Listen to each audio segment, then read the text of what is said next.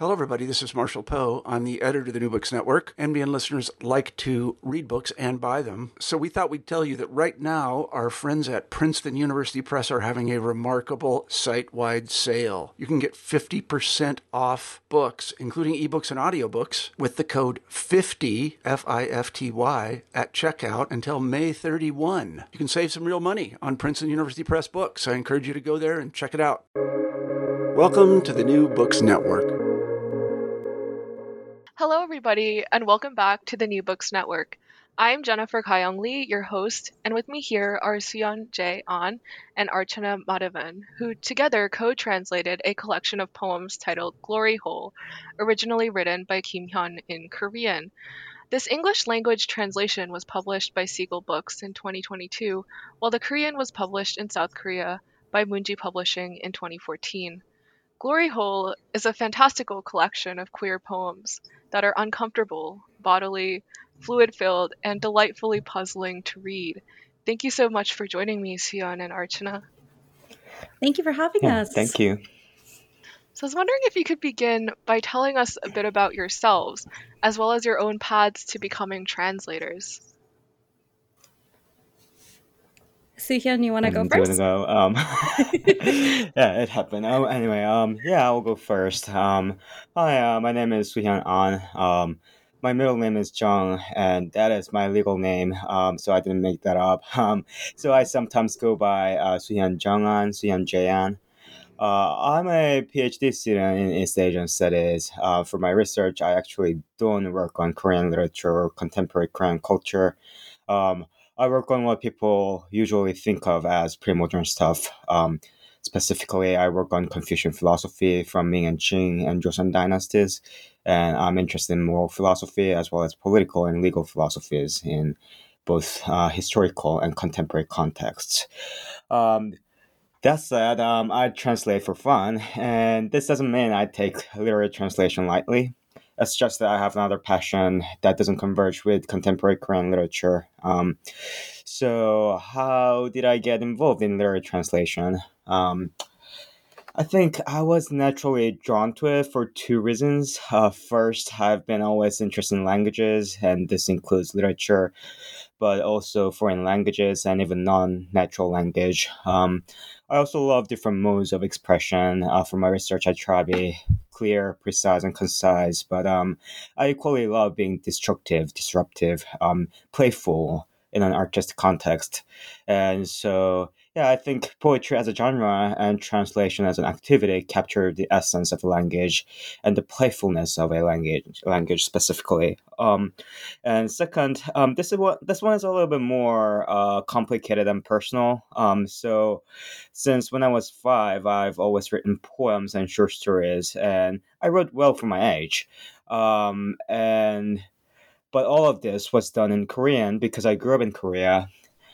And then I moved to the United States when I was a mid teenager, and I didn't have a language barrier actually because I started to learn English when I was 5, and I was going to school with American curriculum with American teachers before I came to the United States. But I felt like I was losing the emotive part of language. So for the first 2 years, I continued to write short stories and poems, but I just felt like I couldn't do it.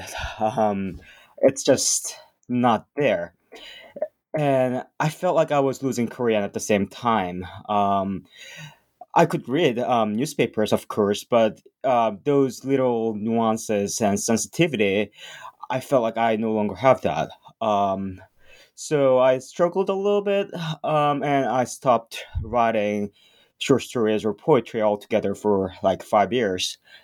And I think it was in the second year or third year in university. I felt like I want to write again. Um, I was encouraged by some of the professors to take creative writing seriously, and I also developed more of sensitivity to the language. And but I was a little afraid to go back to writing altogether. So I started with translation. I felt like I could use Korean language as vehicle, and the Korean poets, well, they are a better writer than me, right? So I felt like I could use that as resources, and I think it worked well. I really enjoyed it, and I could focus on the language itself. And so I ran a translation blog called On Translation, and I translated a lot of Korean poems, and somehow people liked it.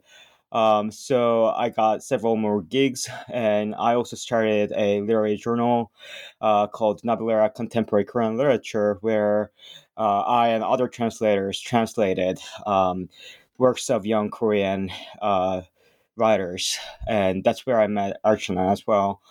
So yeah, that is my journey. It's more about the identity struggle, I guess. Yeah. Oh thank you for that. That I actually I can relate to a lot of what you said, Suhyun, especially around writing and poetry and feeling like you lost a little bit of that and then coming back to it through translation for sure. So yeah, I can start. My name is Archana. I've been translating from Korean into English since 2019, and I've been learning Korean for over a decade now. So my background actually has nothing at all to do with translation or writing. I studied molecular biology in undergrad, and then I was in a PhD program for immunology at Stanford, which 3 years into it decided it was academia was not for me. So I left with my master's degree, and now I work as a learning experience designer at a software company. And that basically means I create a lot of e learning and training content on how to use our software. So my day job is very different from translation. But yeah, I guess my journey started with learning Korean, which I fell into it almost on accident. I've always really loved languages. I grew up multilingual, and I was actually learning Japanese at the time when I was watching. I think I watched this really cheesy Korean horror movie that my friend recommended to me, and I remember just really liking the way the language sounded. And I think the sounds of languages have always been the first thing that's attracted me to it and have made me want to learn them. So I started watching a lot of Korean dramas back when you could still find them on YouTube and illegally and stuff. So I used to watch them there. And then I stumbled on this podcast about teaching yourself Korean, and I just started listening to it casually, and honestly, it felt like I absorbed the language so fast over the years. But you know, I kind of had like this pretty immature understanding of translation. You know, once I got to a point where I could read novels in Korean, I was very kind of, oh, well, why would I ever read anything in translation now? I could just read the original work. But I think I started thinking about translation after I read The Vegetarian in English. So, you know, after The Vegetarian won the Booker Prize, Booker International Prize, I started just following a lot of the praise and criticism around Deborah Smith's translation, and I grew pretty interested in translation as a craft and practice. So I started reading more about translations. I started reading translators' notes a little bit more carefully. I was in a workshop trying to just learn translation. I did the workshop through Catapult, which was like an introduction to translation workshop. And it was in 2019, I believe, that I reached out to Soo-hyun, who was the editor-in-chief of Nebula at the time, and told him I was interested in translation opportunities. And my first major translation was part of the novella Hongaki Den Sanai by Oh Han-ki, the man who became a flamingo. And my first attempt at translating poetry came with translating Dalpengi by Jin Eun-young, Snail by Jin Eun-young for I Chobwa. remember that. Yeah. And yeah, and so that just kind of, you know, it started with that. I went on to translate some webtoons for some period of time and started to I think of translation now as an expression of kind of the best parts of English and Korean coming together in one act for me. And, just everything I cherish about both languages.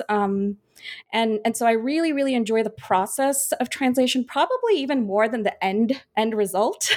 So I just feel like it's an opportunity for me to really come close to the languages and express myself. So yeah, that's a little bit about me. And I still do some translation outside of work. So yeah, I hope to continue that in the future. Yeah.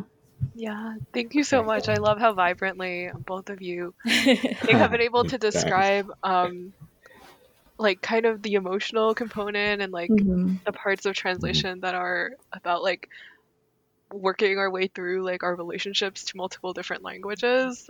Because I think like Archana was describing, like when I was younger, like I had this kind of naive conception of translation as like, well, they just took something in one language and put it in another. But then as I got older, and I think in many of the ways both of you have described,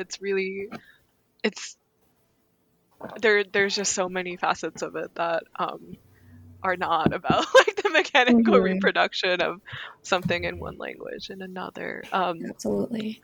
So yeah, I'll start with our usual big question about this book. So what brought you two to this project of translating Glory Hole? Cool. I think I can start because I have a more superficial answer, like a factual part of it, and also like my personal like a experience. So, so the factual part. So I featured Kim Hyun's poems in Nabulera, and sometime later I got an email from Vishan from Seagull Books, and so that should be like in 2019, I think. Anyway, he told me he read the magazine and he wants to feature Kim's poetry collection for the Pride list. And it's a series of queer literature around the world translated into English. And I said, yeah, of course, I'm thrilled. And since I had translated the poems in the magazine, I decided to translate the collection. But after translating like 1/3, I figured that Kim's poems are much harder to translate than I had thought. So I asked Archana to join because she has pure talent, and I was really impressed by her translation. She captures the nuances in the Korean text perfectly, and she knows how to render it beautifully in English. So yeah, I had no doubt about her. So that's what happened factually, and I think this has a more fundamental like sub question, like what drew us to Kim's poems in the first place. I think I was captivated by Kim Hyun's style. It's destructive. It destroys imagery. It destroys common sense. It defies the line between fiction and reality, much more so than most other poems I've read. And it defies the syntax, and yet the destructiveness and the fragmented imagery somehow makes sense, and it feels really powerful in a creative way. So I was so into it. Yeah, it's beautifully put. Nothing to add, really. Yeah, I was super surprised and grateful when Soohyun reached out to me. I hadn't read anything of Kim Hyun's poetry and didn't really know much about him. And honestly, hadn't really read a lot of poetry until then. I was just getting started, sort of reading Korean poetry through recommendations I got from other translators who translated for Chokwa and other poetry and writers I had read on Nabulera. So I'm super grateful for the trust and the opportunity, for sure. Yeah. Yeah. And what was the process of co-translating like then? Oh, I can start with this. I first of all will say I have so much gratitude towards Soohyun for his patience, and he was not only a great co-translator, but he was also a coach almost through a lot of really terrifying and debilitating self-doubt that I was experiencing through translating this work. And I will also add the bulk of our work took place in 2020 during some of the worst times of COVID-19. I personally lost 2 relatives that year, and there were wildfires in California California. Things were very unstable with my day job. And on top of this being just a really extremely challenging work, I mean, I remember Soo-hyun being like, this is probably the hardest thing you will translate in a really long time. It was a lot. And, I definitely look back on that time. And I think that, I could have been a better co-translator. I think we could have been kinder to each other during that time. But I think we really did work well together. The times that that we came together, I feel like the translations that we did together were really, really great. So one incident that I remember is, Soo-hyun would tag me in comments and be like, hey, I think this is a pun or this is a metaphor that Kim Hyun is deliberately subverting. Is there an expression you can think of that evokes this imagery or this sound? And here are some things I came up with. What are your thoughts? And actually, I pulled out one example of this was in the poem Mr. Withers of Withering Wood, which was in Korean, 시도 시도 시든 숲에 시든 시 in Korean. Oh, wow. That's incredible. The decision to translate 시든 시 to Mr. Withers was something that we came up with together after discussing, how we could preserve the alliteration and the wordplay in the title. And I think that's probably one of my favorite things that we did in this collection. So, yeah. Cool. Yeah. So, to answer your question, the process of code translating was basically what Archana described. It's you discuss with each other. So it's actually the system I adopted in Nebulera because I believe anyone can benefit from working together. So there, a translator would translate a work and the reviewer would juxtapose it with the original work and critique the translation. And after then, the translator and reviewer would discuss and come up with a better translation.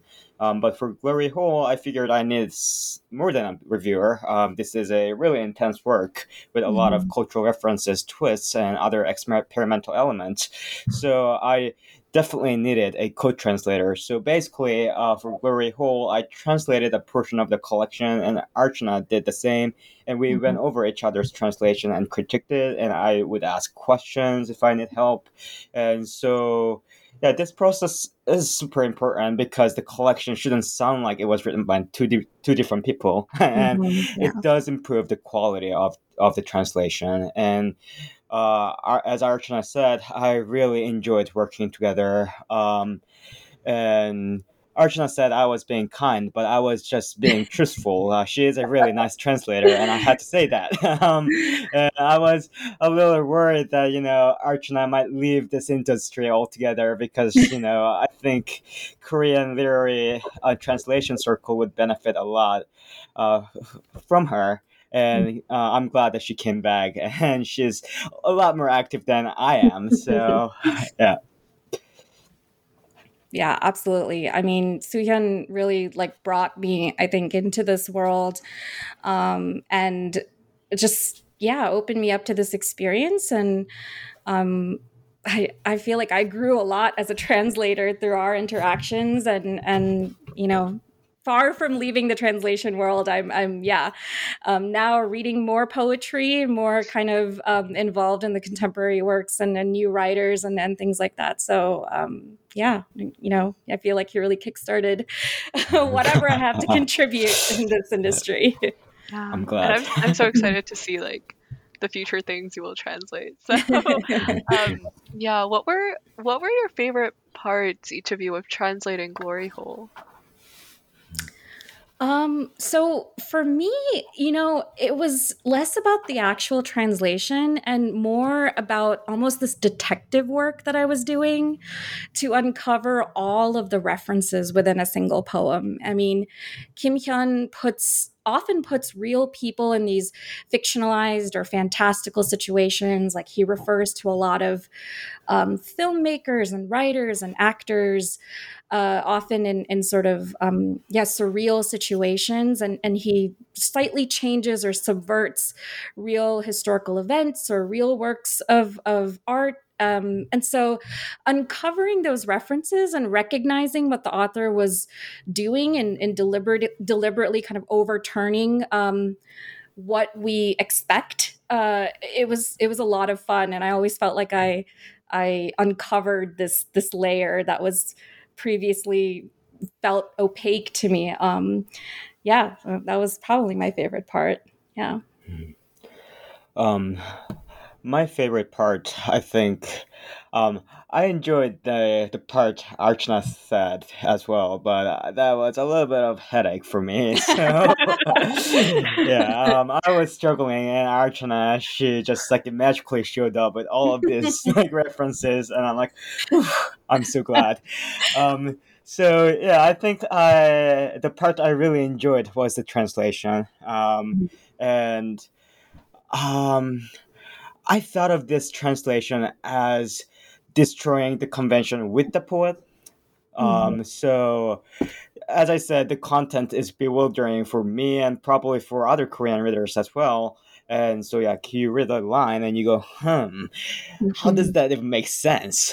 But when they're put together, Kim makes them disturbingly sensical, and they shouldn't make sense, but somehow they do. And I needed to recreate that experience for English readers. But the hard part is that you can't simply destroy every single word and line. You are not reading a line written by an aphasia patient.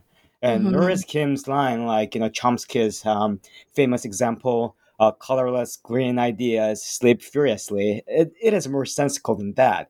So you need to find a balance between being sensical and nonsensical.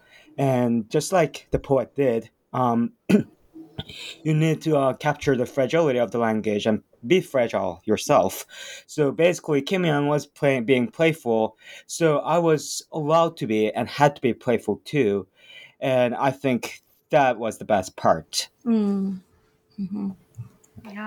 I mean, I think just reading them, like the playfulness was there. Like I was confused, but they were playful, and so yeah, I think you really captured that. So we've heard a lot about kind of the complexities and the fun of translating. So I was wondering if you could each kind of share with us a translation from the collection, so listeners can really get a sense of the atmosphere and the language of these poems which you've been describing.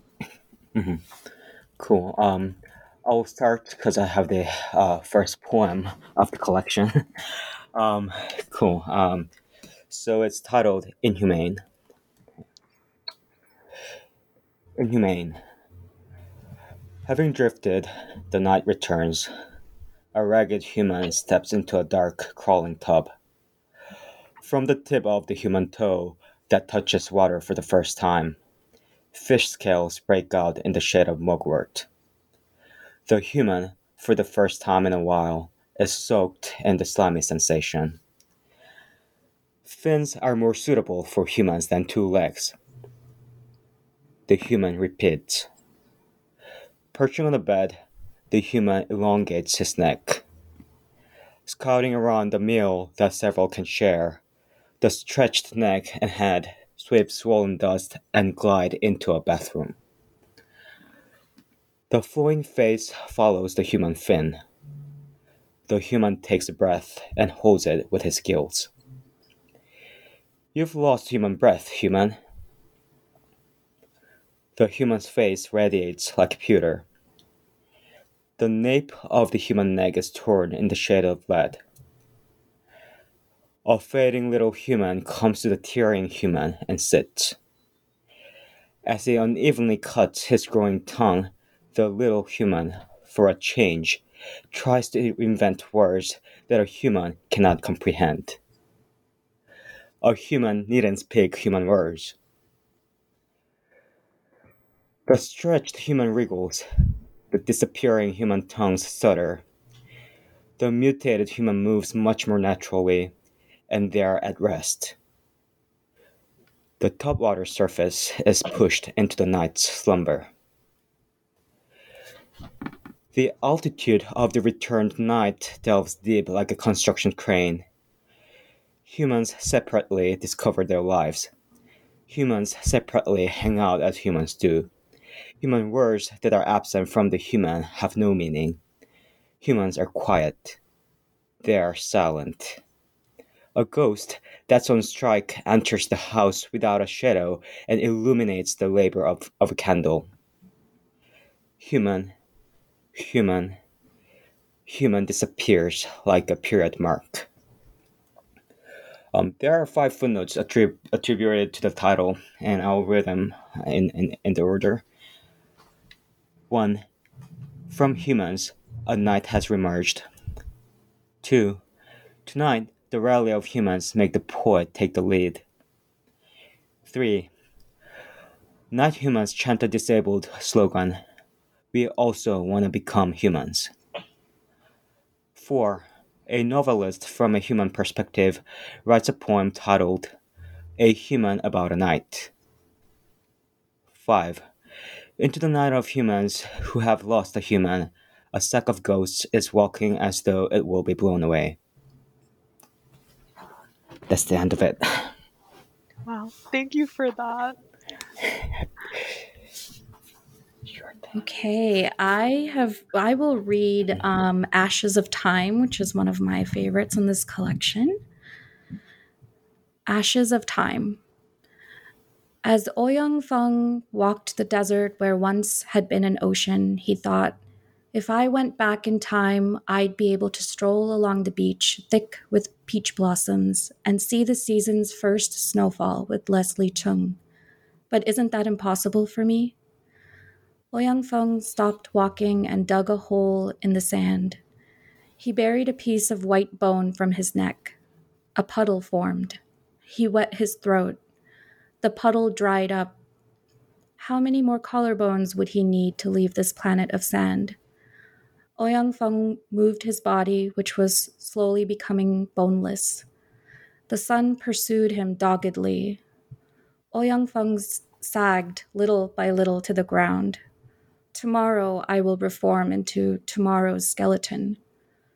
Ouyang Feng stared into the hole in the sand where the pale pink salt water should have been sloshing around. Softly, a single petal of a peach blossom appeared like a mirage and then vanished without a trace. Would that I could nullify the time slipping away from us. Ashes of time in the sky grew apart, and the night rolled in. Ouyang Feng pulled the bamboo hat over his eyes and thought of time. Everything is my fault. Ouyang Feng pulled a red pouch from the depths of his chest. He opened the pouch. It was an ankle bone from time that he had received from Leslie Chung. He put his lips to the bone and smelled a light floral fragrance. Everything turned back into the oceans of time. Ouyang Feng faultlessly collapsed into the sand hole where the darkness was flailing. His skin turned red and ripe until the sun set and the moon rose. It turned blue and cooled off. Ouyang Feng's moist pupils looked like tide pools that had just formed. His eyes soon vanished.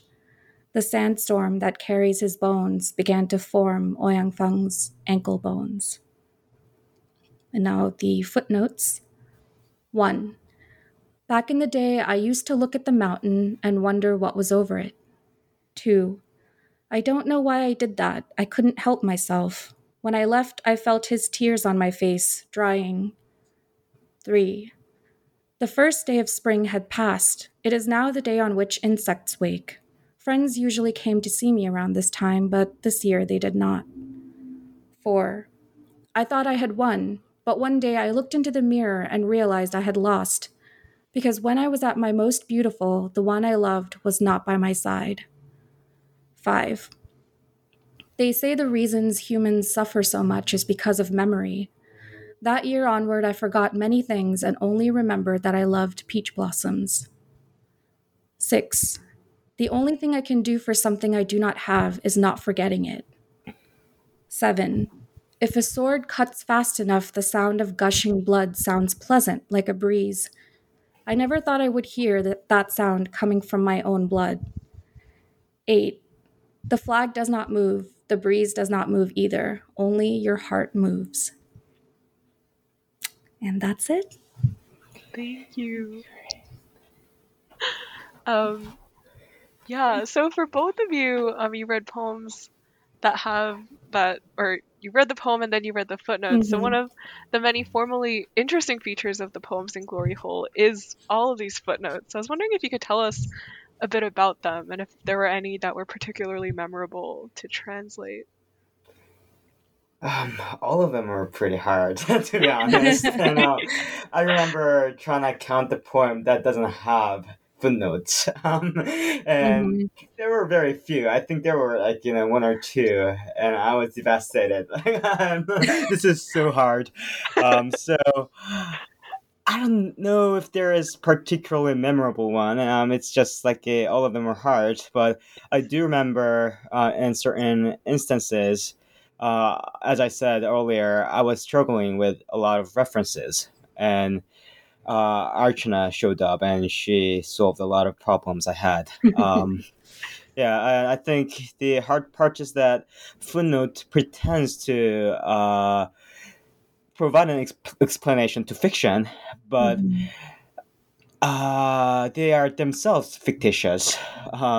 So even figuring out if the footnote is making a reference or not was hard. If you know that it's making reference, you have to find that. But to begin with, it's not clear if Kim Yan is making it up, or sometimes he did, or he is like distorting the real references in the footnotes. Yeah. Yeah, it kind of reminds me of that genre of literature. I think they call it ergodic literature, which refers to readers having to make this non-trivial effort to navigate through a narrative. And so these footnotes are often not really there to add clarity or context, which is usually why we have footnotes, especially in the cases of translation. And, it's often there in this work to add another narrative or confuse the narrative in the main body of the text. One thing that I remember being interesting actually in the latter process of getting this work finished is some of the footnotes were signed translator by the author. And often, actually, these footnotes were the most, like, quote unquote, informative, as in that they would explain a certain reference in more detail. And I remember it confused our editor, and he would have, like, in the Yes. manuscript, he was like, "You don't need this footnote in here." And I was like, no, that's actually not by us. Mhm. Yeah. So yeah, that was Yeah. that was So memorable for sure. yeah, we ended up adding a real footnote that is helpful, saying Mhm. that these footnotes saying these are by translators are not by translators. They're not by us. Yeah, I Yep. laughed when I read that. I was Yeah. like, okay. Um, Yep. but yeah, I love that you bring up that often we think of footnotes as like explanatory, because I think definitely like by the time I was through with this collection, like I'd accepted that like footnotes are not there to explain anything. That just became like normal to me, and now that you mention it, I'm like, wait, maybe that is like not generally how we think of footnotes.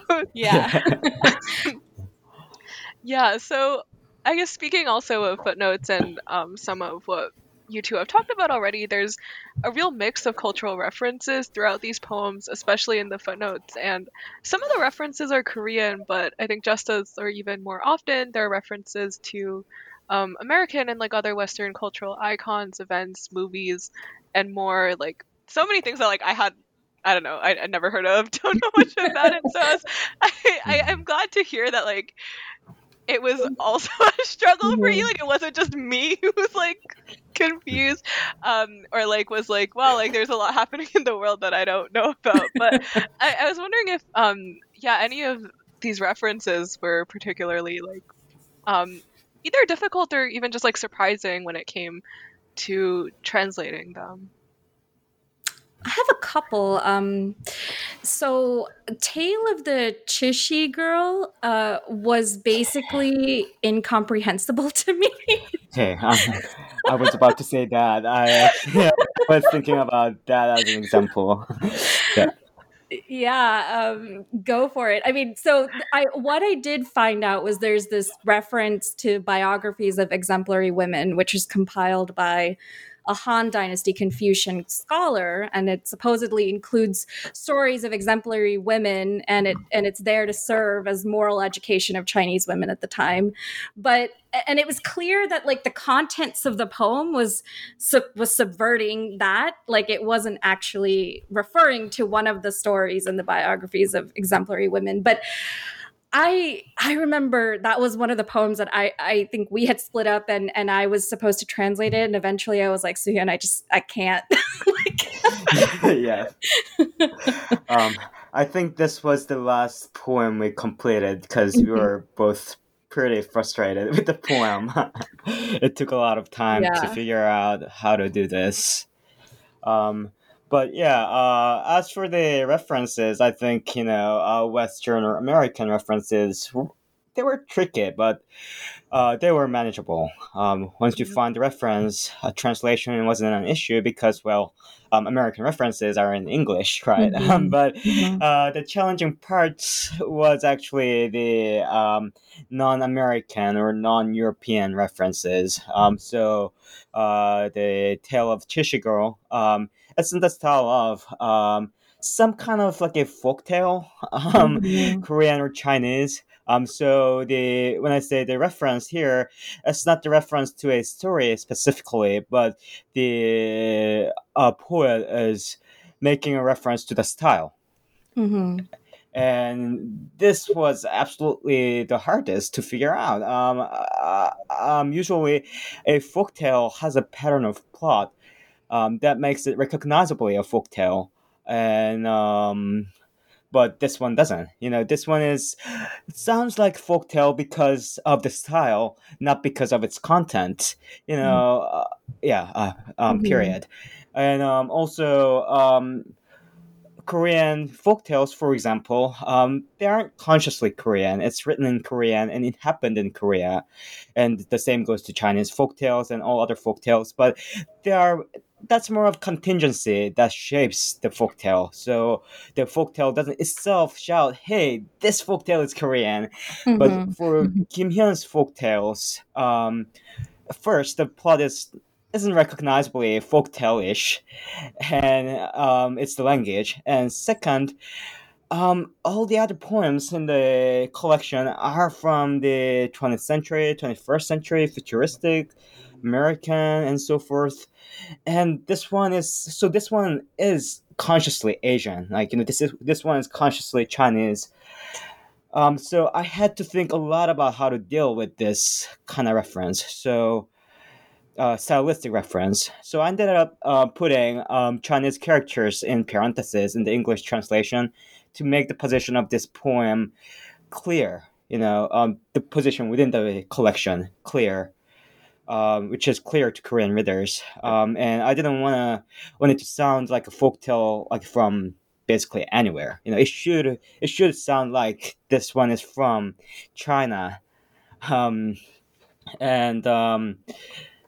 yeah. So if I were to translate a folktale that's like a standing alone, a real folktale, I wouldn't put Chinese characters. I would actually try my best to make it comfortable for English readers. But for this poem, I had to go exactly against that. And yeah, making all those kind of little decisions that can be influential, I think that was really hard. Yeah. Yeah, totally. I think that what you said about like if it's a Western reference, looking it up in English is actually not that it's not that hard. But the really tough thing about this is having to look this up in Korean and possibly in Chinese, and my not having any knowledge in Chinese, and in Korean my I would say my research skills in Korean are not very good. I'm not good at skimming things. So when I had to read a Wikipedia article in Korean, I was like reading word for word, like sentence by sentence, and I was like, oh my gosh, I cannot parse what is happening here. So I was super grateful that Soo-Hyun took that on. And I think the decisions that he made really brought the flavor of the poem out. One thing, that you mentioned surprising, something that was surprising, I wanted to bring up because this really did surprise me, was in that poem, Mr. Withers of Witheringwood. There's actually a direct reference to a poet named Ijeni, and her poem 녹슨 시의 녹슨 기타, which in the poem is translated as Mr. Noxon's rusty guitar. And that poem is from her collection Amado Africa, maybe Africa or perhaps Africa. And this is super interesting to me because I had actually just started reading Amado Africa at the time. And now, 2 years later, I'm actually translating that collection as part of the Altai Emerging Translators Mentorship Program, which I can talk about maybe at the end of this. But I emailed Ijeni and I was like, hey, I helped translate Kim Hyun's Glory Hole. And there was this reference to your poem in in his poem. And she was like, oh, yeah, we're really good friends. And he asked me, he was like, he told me that he was referencing that poem. And that's so cool that you're translating his work. And I was like, whoa, what an interesting small world. Right.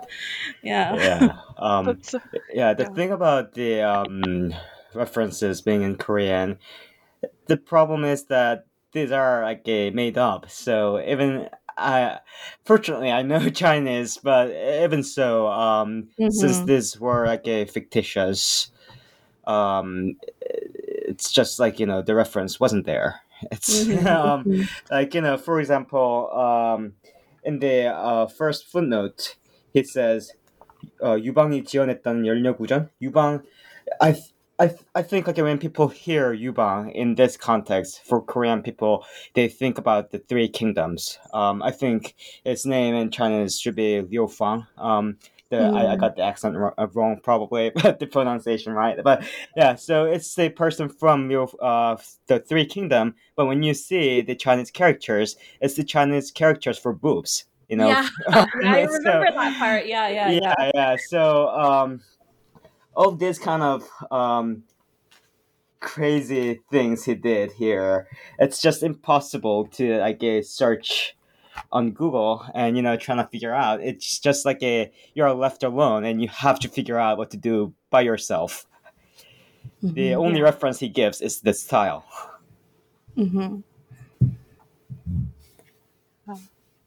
So I guess on the topic of like stylistic choices that you made as translators, there are points in Glory Hole where you have series of sentences where instead of periods or punctuation, you use capitalization to show separation between what would be sentences, like capitalizing the start of like a new thought or something. And this happens, for example, in the poem A Tribute to a Replicant, about which Gary mumbled. It also happens in like a number of other poems, I'm sure you remember. But then there are also places where you use lowercase, like in the poem Green Grass Disappeared. You use like a lowercase pronoun I. But in Korean, like Hangul doesn't distinguish between separate lowercase or uppercase letters. And so I was wondering if you could just tell us a bit about which led to the decision to use capitalization in these ways. I think the answer for one of those are it's really simple. So the lowercase I in Green Grass Disappeared is actually Kim's choice.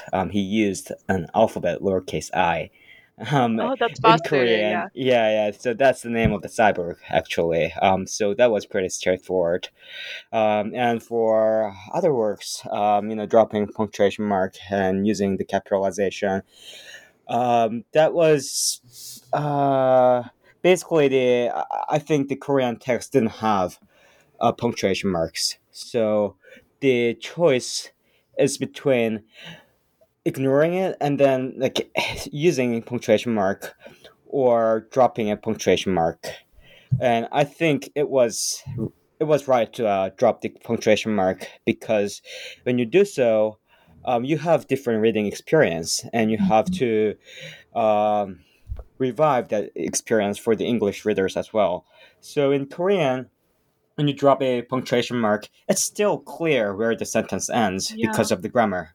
It usually ends with verb and it is conjugated.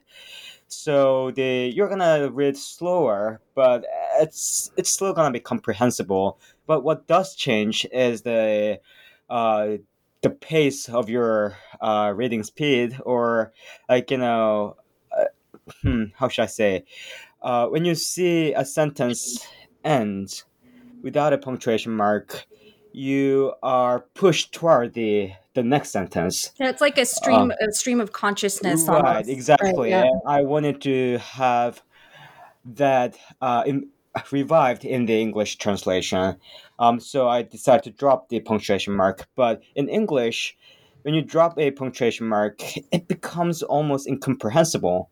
The sentence can end with a noun, it can end with adverb, it can end with verb, and it becomes really hard to understand. And that's not necessarily what Korean readers are experiencing when they read Korean text. So I felt this is the right place to put capitalization, because in English, when you start a sentence, you start with a capitalization, like a capitalized letter.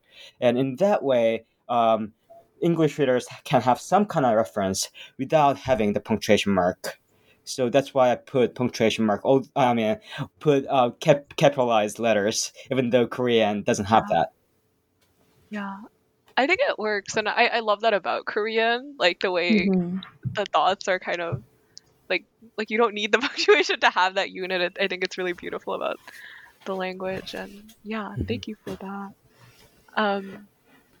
So I also was wondering, so there's a lot of like sexual language in the collection, and yet like in English, when it comes to sex, there's a lot of terms that can kind of refer to the same thing. And so I was wondering if it was ever challenging to decide like what words to use, what language to use, and what kinds of considerations shape your decisions as translators. For me, I can't recall specifics where I think I was debating between terms, but now that you kind of mention it, maybe I should have.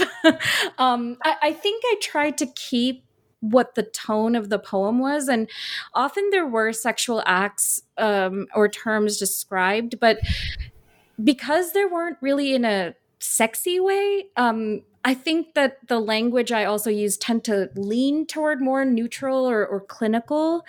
Yeah, so I don't know if I have a great or interesting answer for that. I'm basically the same. The thing is, Korean also has a different words for sex related terms. So Kim was usually making it formal, clinical, and if it did so, I followed it. For example, the poet intentionally used clinical terms in the footnote 6 of Death. So I'll read the line. Here, the usage of the term is restricted to the act of heterosexual couple Gray and Bunny Smith, who, for the purposes of reproduction by means of sperm uniting with egg, inserted penis into vagina and through mutual friction resulted in instinctive ejaculation. So the original text was very dry, clinical, and awkward. So we try to do the same in the translation. And the same goes to sad vagina. The term Kim chose was umbu, which is pretty clinical. Now the problem was which clinical term to use, because umbu refers to the female pubic area, not just vulva or vagina. And I chose vagina because first I wanted it to be more concise than like female genital or private part. And though vagina strictly refers to the passage and umbu a wider area, I thought the English and Korean readers usually think of the same area or similar area when they hear the words. So I didn't have to be precise in that case. There were cases where Kim Hyun was using a more casual words like, 뚱뚱한 보지? And that is like basically pussy in English. I don't know if this is gonna be censored. I was gonna say we're gonna have to put a not safe for work tag on this. Yeah. I feel a little bad that this might be censored. I don't know, but yeah. So the choices were made according to what the poet was doing, and poet was pretty clear in his text. Mm-hmm.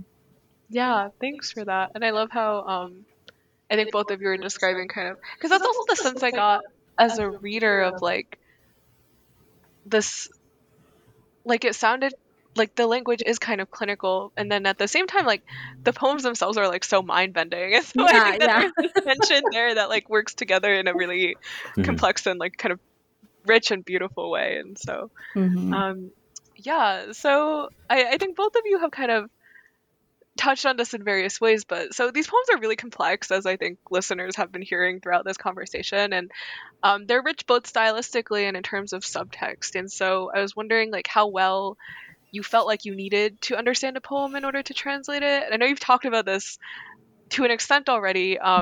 Like, how did you know that like I now know enough to translate this poem? Like, oh man, that I relate strongly to this question.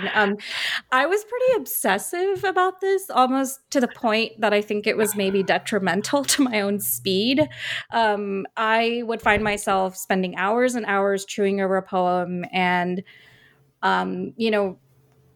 just like trying to read everything there is about all of the references. And I would have to like try to resist my own tendency to try to make things polished and beautiful and make it make sense.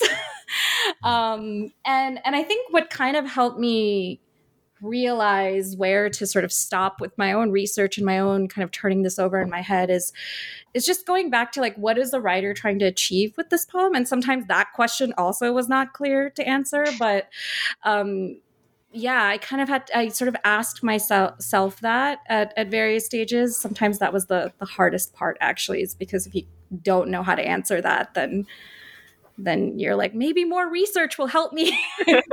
I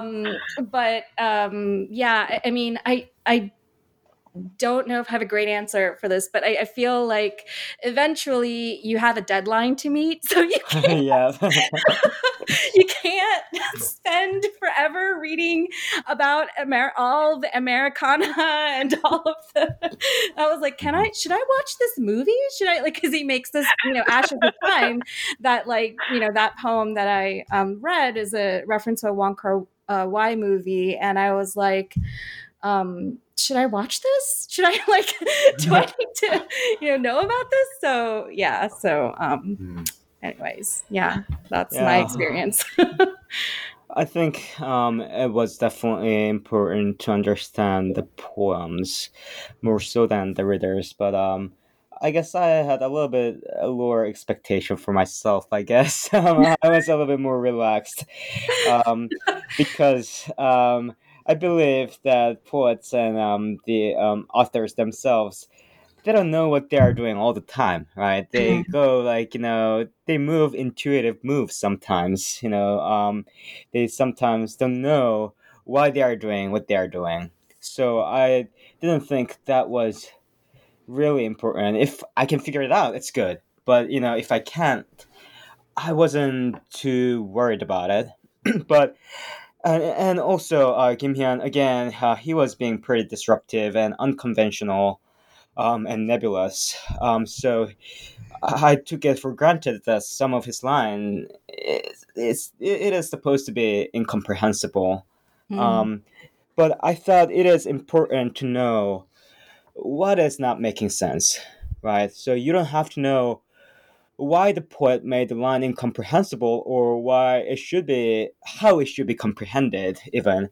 But if it doesn't make sense, you have to know what is making that line incomprehensible, because you have to translate that. You have to translate that experience. So whenever I was confused and couldn't figure out what's going on, I was trying to capture what is confusing in this poem, and try to recreate the device and effects the poet used to make it confusing.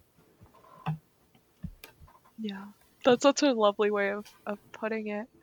So Sion and Archana, we have taken up a lot of your time, so I have just one last question for both of you. What are you working on next? Perhaps I gotta go first because I have nothing. She has more things going on.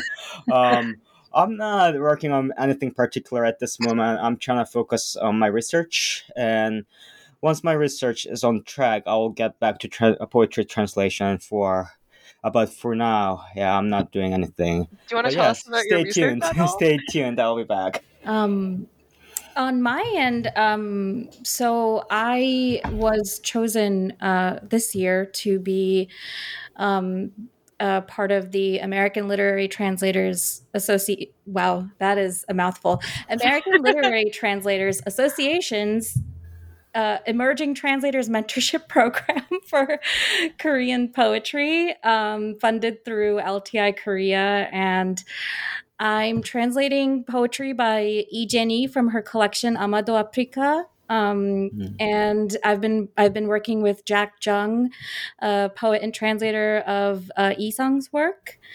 And that has been really lovely. And, I've been corresponding with Ijani about her translations and have gotten some poems published. And I'm working on some of the rest in that collection. And I've also been translating fairly regularly with Korean Literature Now, which is a quarterly literary magazine published by the Literature Translation Institute of Korea, translating some of the best young, actually all female so far for the works that I've done, all female writers of the last couple of years. So that has been a lot of fun, and I'm kind of grateful that I have the opportunity to keep translating poetry and prose, and yeah, it's been exciting. Congratulations, and I'm so grateful that we get to read more of your work because really exciting. I appreciate that. Thank you. Yeah, so thank you so much for joining me here today, both of you. Absolutely, it was a pleasure. Yeah, thanks a lot for inviting us. Yeah, and take care, everyone, to our listeners. Thank you. Yeah, thank you. Bye. Bye-bye.